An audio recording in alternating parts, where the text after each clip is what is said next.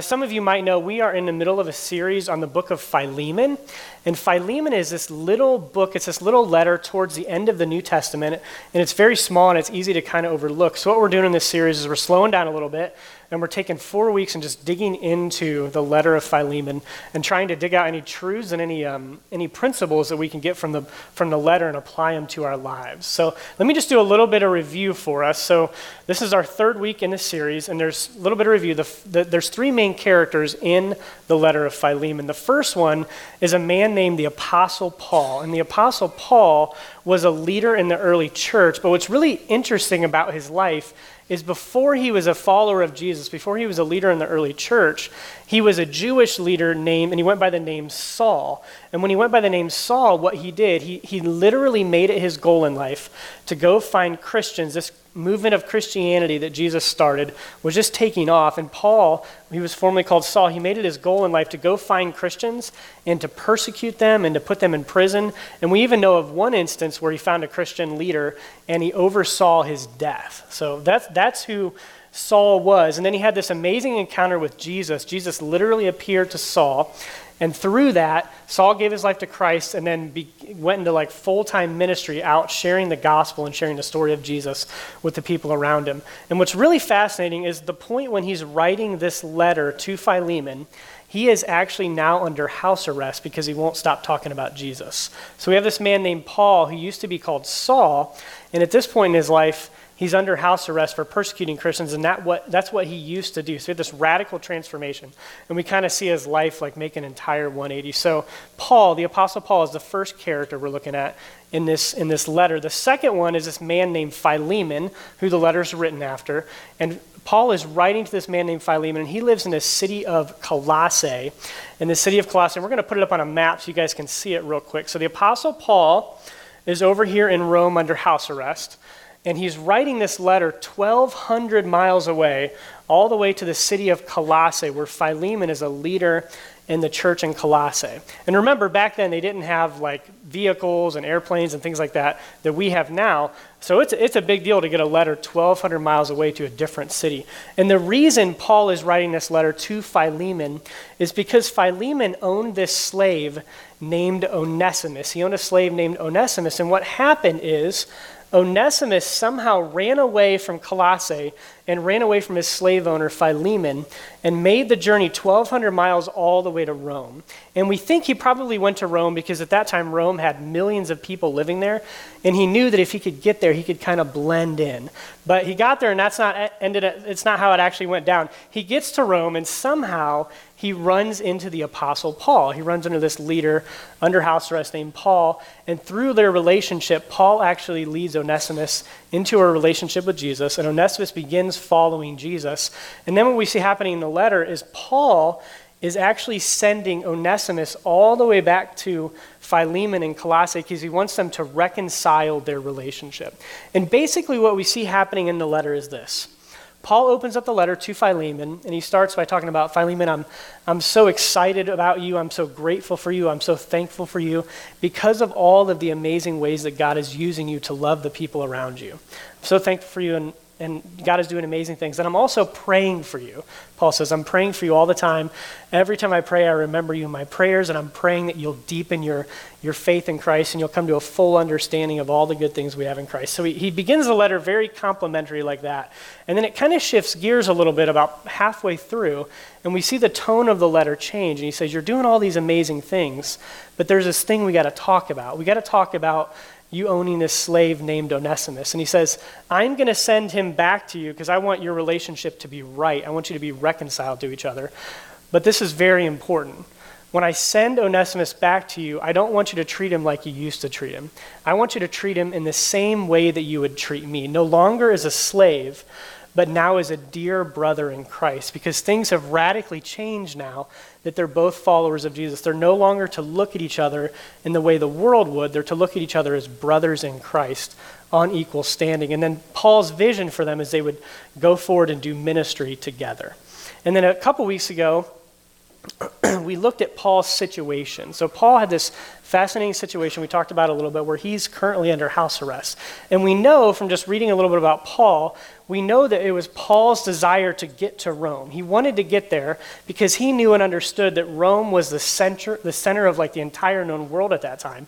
And he knew that if he could get there and get the story of Jesus or the gospel out to the people in Rome, then he knew that it would get out to the rest of the world. So Paul ends up in Rome, but not in the way he wanted. He ends up in Rome under house arrest, and we see through him just accepting his circumstances and being okay with it and still being willing to be used by God, God used him in all these amazing ways to get the gospel out from Rome. And then last week we talked about Paul's prayer for Philemon. So Paul has this very specific prayer he prays for Philemon, and he basically says this in his prayer. He says, look, Philemon, I'm praying for you that you would be active in sharing your faith with other believers and having this biblical community and these deep biblical friendships. And the reason I'm praying that for you, the reason I'm praying that you would have these deep Christian relationships is so that you can come to a full understanding of all of the good things that we have in Christ. Because Paul recognized that when we make sacrifice for each other and we live in biblical community, that's actually how we really see Jesus, is through each other. So that's what he was praying for Philemon, that he would be able to do that. And this morning, we're going to keep going through the series, and we're going to be looking at something. We're going to be looking at all three of the characters' names in this letter, and I think it's very fascinating and very interesting when we see what their names mean and how it kind of applies to their lives. So it's kind of cool and kind of fascinating. I think you guys will find it interesting. So the first one we want to look at, we talked about Saul. His name used to be Saul, and then it went to Paul. So before, when Saul was out persecuting Christians, this was his name. It was Saul, which meant desired, or it meant desired one. It meant that somebody would want to be like him. Saul. And then he was probably named, we think he was named after the first king of Israel. So the first king of Israel, or the Jewish people in the Old Testament, that was Israel, their first king's name was King Saul. And the Bible talks about King Saul. It talks about how he was a good-looking man. He was like one of the best-looking men in the entire kingdom. And it says that he stood an entire head above everyone else. So he was like this desired one. And so a little bit of backstory. Basically what happened is the Jewish people in the Old Testament, the Israelites, they saw all of the other people groups around them, and they saw that they had a physical king, and they wanted to be like them. They wanted a physical king too. So they went to God and said, God, would you give us a king? And God said, hey, you don't need a king. I'm your king. Let me be your king. But they kept pushing it, and they wanted to have a physical king just like the people around them. So God ends up giving them Saul. He's the good-looking king that people wanted to be like, but he ended up actually being a terrible king. And that's who Saul in the New Testament was named after. So his parents must have had some vision for his life that he would be this amazing leader of people. So again, Saul was the desired one. He was the first king of Israel. We'll put up this passage on the screen from 1 Samuel, where this is where it talks about King Saul in the Old Testament. It says this. It says, Kish had a son named Saul. That's King Saul. As handsome a young man as could be found anywhere in Israel. So he was a good-looking dude, apparently. Handsome man. And it says he was a head taller than anyone else. So that's where the name Saul comes from. It's desired one. It's the good-looking one. It's the man who stood like a full head above everyone else. That's who Saul was named after. And then we see a little bit of shift after Saul comes to Christ, after he has this encounter with Jesus, and he begins following Jesus. We don't know exactly why he changed his name, but there's a very clear distinction we see in the New Testament when he goes from being called Saul to now being called Paul. And we can put Paul up on the screen. The definition of Paul is this. It's from the name Paulus. From the name Paulus, which meant small or humble. So you see, before when he was named Saul and he was a Jewish leader and he was trying to shut down Christianity and all of his arrogance, he was named Saul, which meant desired one, the good-looking one, the one who stood a head taller than everyone else. And then he becomes a follower of Jesus and he humbles himself. And then he starts going by the name Paul, which meant small or humble. So you can see this radical transformation in his life. And he even went so far that he began being called a different name to represent the new life that he was living. So when we think of that, context, and that little bit of history of the Apostle Paul, we can see that names are an important thing to him, and he would have recognized the meaning of names. And when we look at the book of Philemon, it's really fascinating when we look at what Philemon means and what Onesimus means, and we can see that Paul is using a bit of a play on words in these passages. So first, if we look at Philemon, this is what Philemon means. This is the man he was writing to. It means this. It's from the Greek word phileo. From the Greek word phileo, which simply means to love or to have affection in regard of a very high order. Philemon's from the Greek word phileo, which means to love, to have affection in regard of a very high order. So if you look at the name, the meaning of the name Philemon, and then you look at what the Apostle Paul is asking Philemon to do, he's simply saying, Philemon, look, I want you to live up to your name. I want you to live up to the name that you've been given. You're the one that embodies love. I want you to love Onesimus. And I want you to have affection and regard of a very high order for Onesimus. So Paul is saying, Philemon, I want you to live up to this name that you have. And in verses 15 and 16 of Philemon, Paul talks about this a little bit. He says this. He says, perhaps the reason and that's Onesimus, perhaps the reason Onesimus was separated from you for a little while was that you might have him back forever. Perhaps Onesimus was separated from you for a little while so you might have him back forever. And even like right there, we see the Apostle Paul, what he's doing for Philemon, he's trying to give him a different perspective.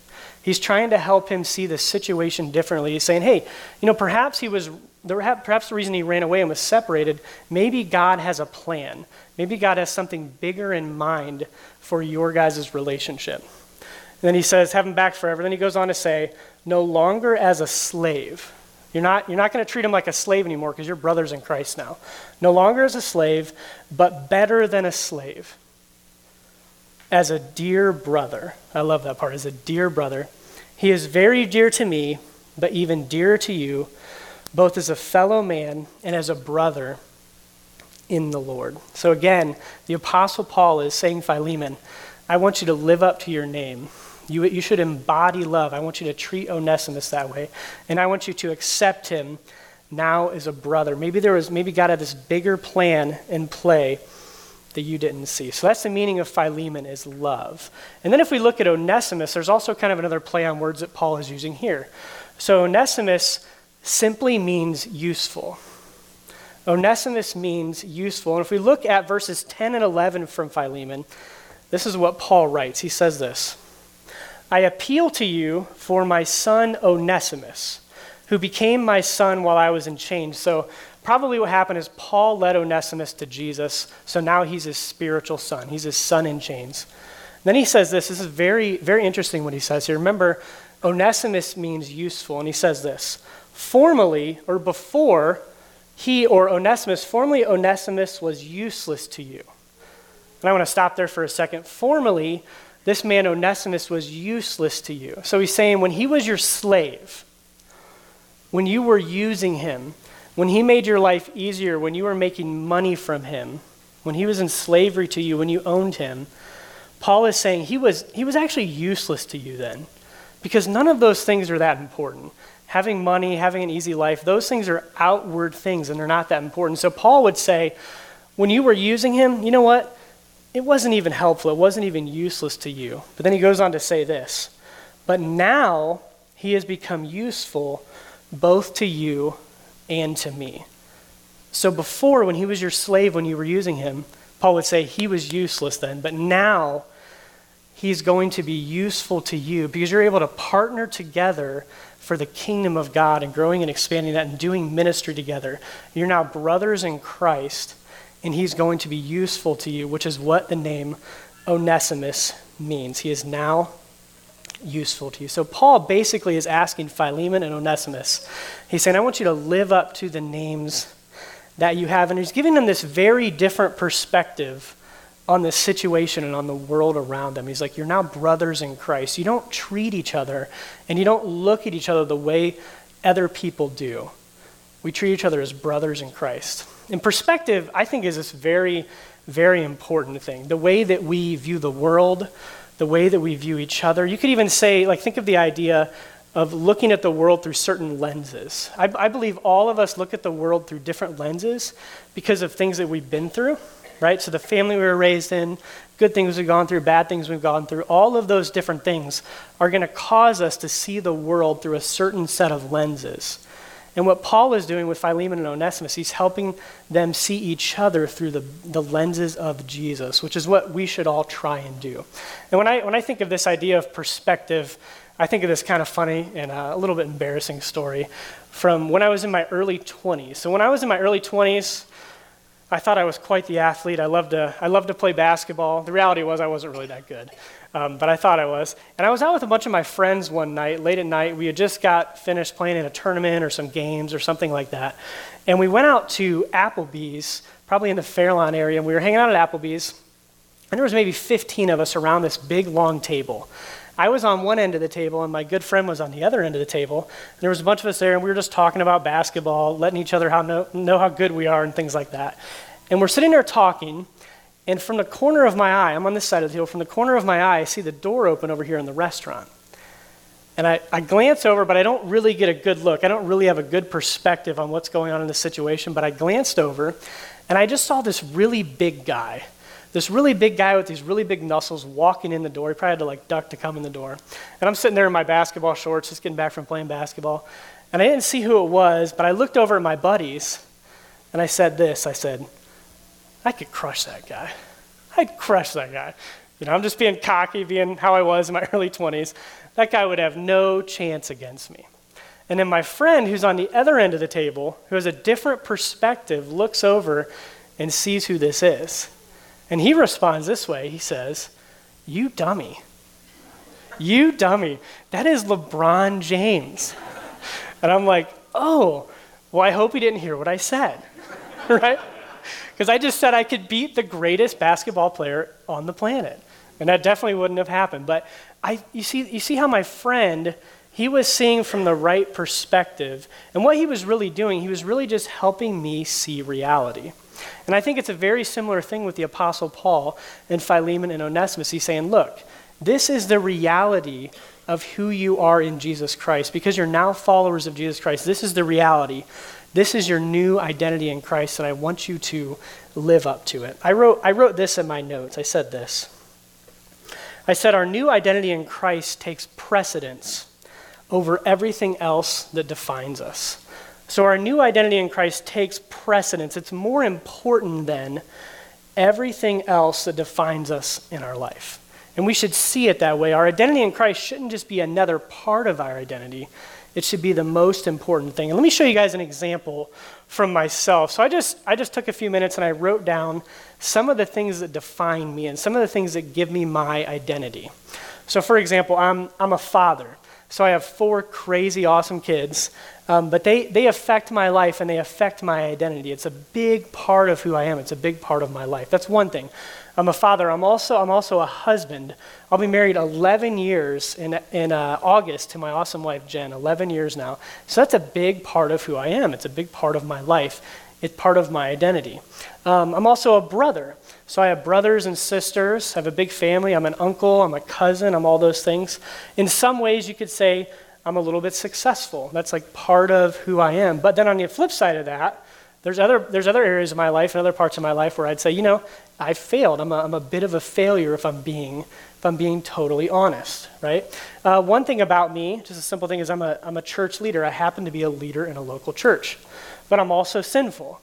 So there's ways that I screw up. Just like every single one of us here this morning, we all screw up. We all fall short of God's glory, and we all sin. We all make mistakes. That's just part of who I am. It's part of my identity. I like to think that I'm an athlete. I couldn't beat LeBron James, that's for sure.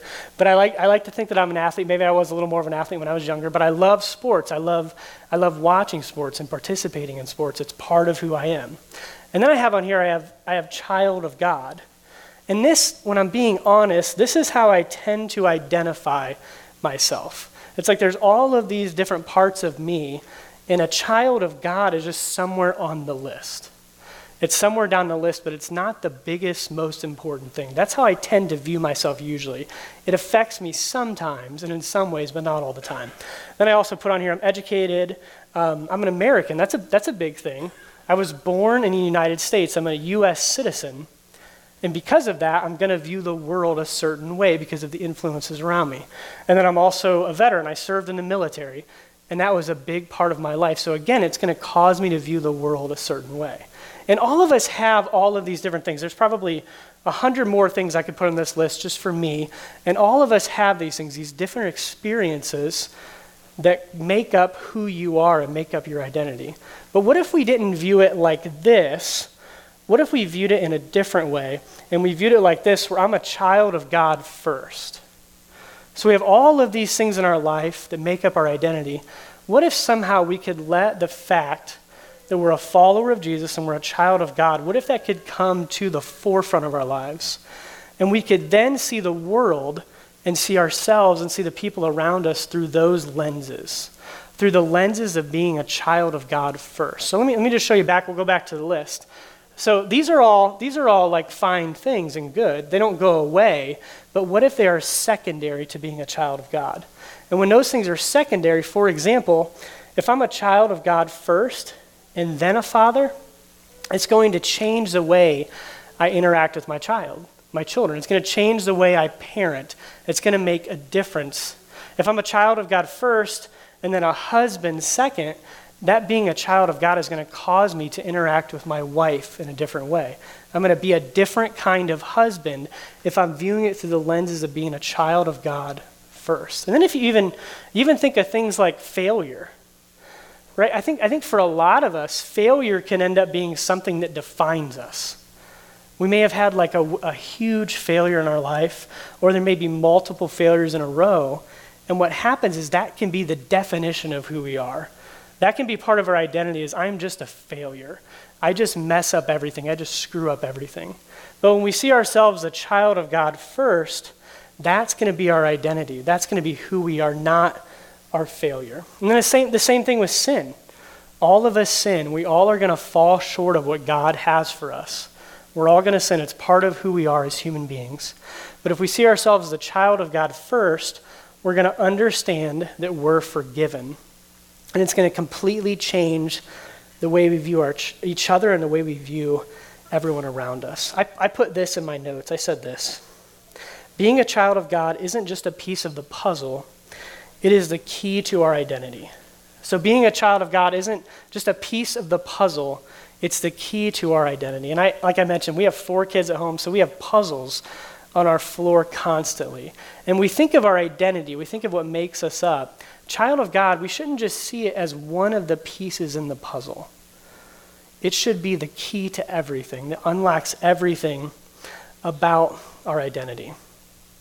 Guys, have you ever thought about or spent some time thinking about the way that God views you if you're a child of God?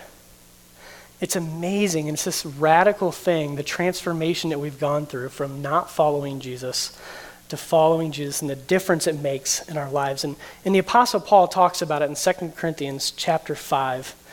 Put it up on the screen here. He says this. He says, "For Christ's love compels us." It compels us. Think of the idea of it pushes us forward. It's compelling us to do something. Because we are convinced that one died for all, and therefore all died. And he died for all, that those who live should no longer live for themselves, but for him who died for them and was raised again. So the Apostle Paul is saying this. He's saying, look, the one, that's Jesus, died for everyone. So he took all of our sins, all the ways we've messed up and all the things we've done that are wrong. He took them upon himself, and he went to a cross and died for our sins. And since he did that, he goes on to say, we should no longer live for ourselves. They should no longer live for themselves, but for him who died for them and was raised again. So there's a big change that happens when we start following Jesus. Jesus takes our sin and nails him to the cross.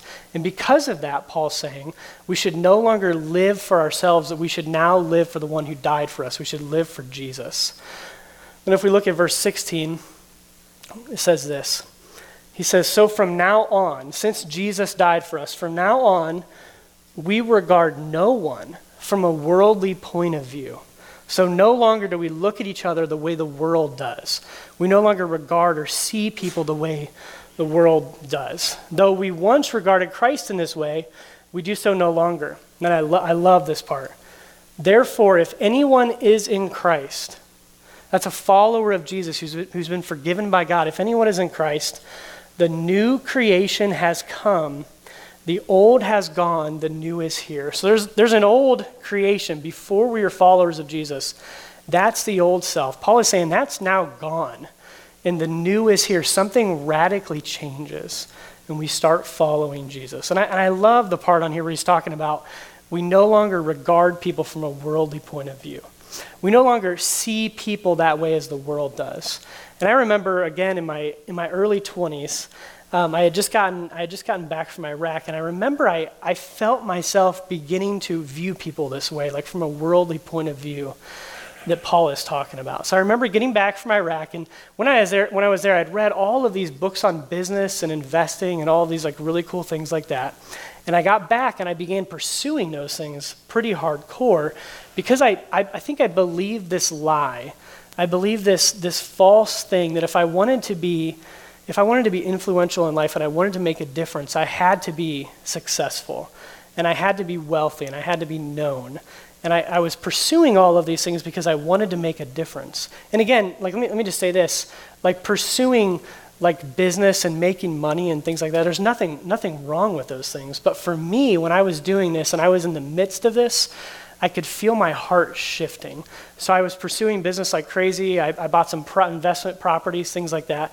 And instead of viewing the people around me as like people that I could lead to Jesus and I could serve and I could care for, and viewing them the way Jesus would, I began to view people around me for how I could use them and how they could benefit me.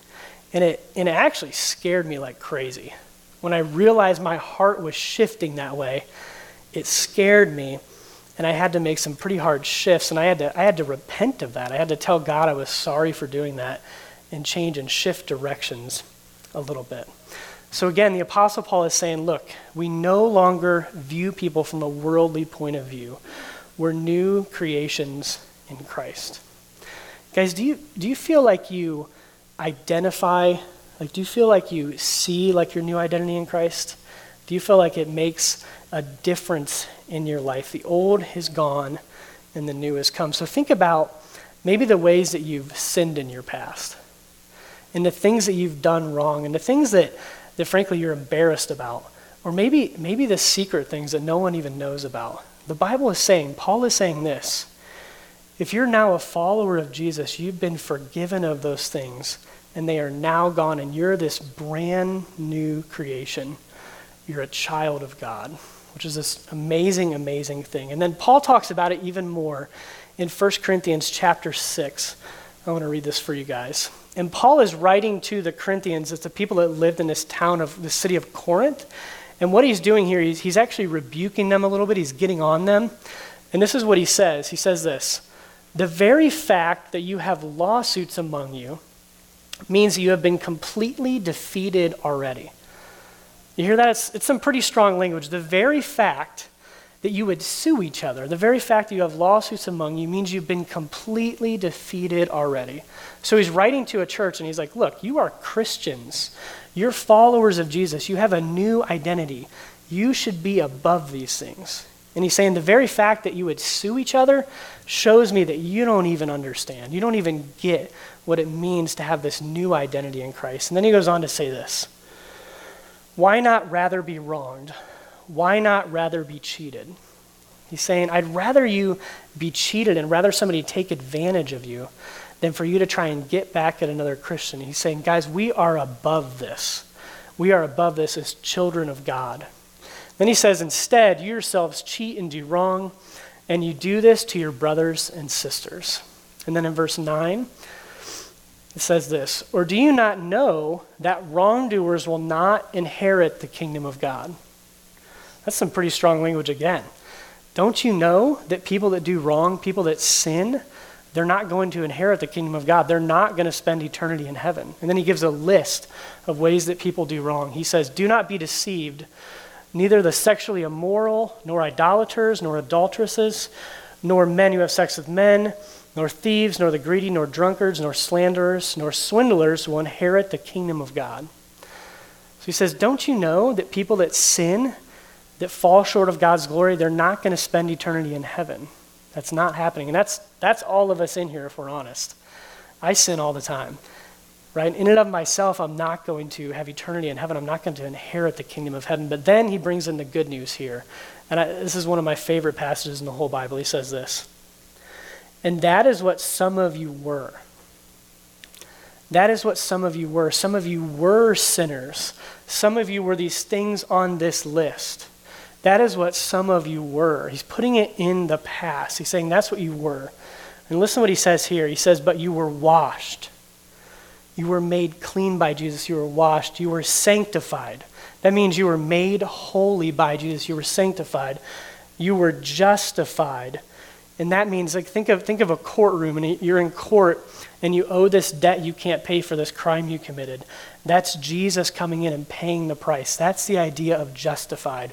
We've been made just in the name of Jesus. You were justified in the name of the Lord Jesus Christ and by the Spirit of our God. So again, he's saying, look, no sinners are going to go to heaven, right? But that's where Jesus comes into the picture. And he takes our sin, and he's nailed to a cross for our sin. And then he rose from the dead and defeated death. So now, the way we used to be, Paul says, that's what some of you were. The sins in our past, the mistakes we've made, maybe even the things that have been done to us, those things are in our past now. And we have this new identity in Christ, which is this amazing thing.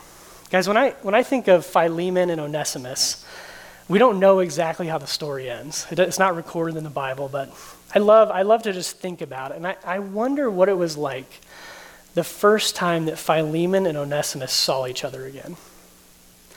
I just imagine what it was like the first time they saw each other, and the first time they saw each other through the eyes of Jesus with this new identity. So I wonder what it was like for Philemon when Onesimus, the slave that had run away, showed up on his doorstep. And he hadn't seen him in a while. I wonder what it was like for the first time when he looked at this runaway slave and he said, okay, you know what? He's no longer a slave to me. He's a dear brother in Christ. Things have changed because of the power of Jesus. Must have been this amazing thing. And then even Onesimus' perspective. He had run away from this man, and he shows up on his doorstep. That probably took some guts to do that, right? Shows up on his doorstep, and I wonder what it was like for the first time to look at Philemon and no longer see him as his master, but see him as an equal brother in Christ. It must have been this amazing, amazing interaction. Would have been fun to see that happen. And when I've been studying and thinking through this letter, probably the thing that's come up the most to me is like asking the question, how do I view the people around me? How do I view the people around me, maybe individuals or maybe groups of people? Do I view people as lower than me? I'd ask you that same question. Is there anybody in your life, or maybe it's an individual, or maybe it's a group of people that you view as lower than you? We can't do that as Christians, guys. At the very least, at the very minimum, we should view everyone as a creation of God, because all of us are made in God's image at the very least. And when I think of times in my life when I've looked at somebody or looked at a group of people and said, you know what, they're useless. They're useless. You know, I got to think of that. I got to think, man, God forgive me for that. That is not the way that you view the people around you. So I would ask you guys that. Have you ever done that before? Do you struggle with that? Do you see people as useless? We need to pray that God would forgive us for that, and help us to see the world and see the people around us in the way that he does. Because our new identity in Christ is going to reshape how we view everyone around us. And it's not going to stop there. It's not just going to stop with how we view people. It's also going to change the way we interact and the way we interact with the people around us and care for them. We're going to interact with them all as creations of God. And it makes this radical difference in our lives, and it causes us to live differently. And by the way, I'm not talking about living differently by putting stuff on Facebook. You know, I just can't imagine the Apostle Paul being here and just going out on a rant on Facebook. I think he would have asked us to do things that made real differences in the real people's lives around us. So again, how do you view the people around you? Do you view them like Jesus does? And I would ask you this, maybe you're here and you're like, man, I don't view anyone as useless. I view myself as useless. Maybe because things that you've done or mistakes that you've made, maybe you see yourself as useless.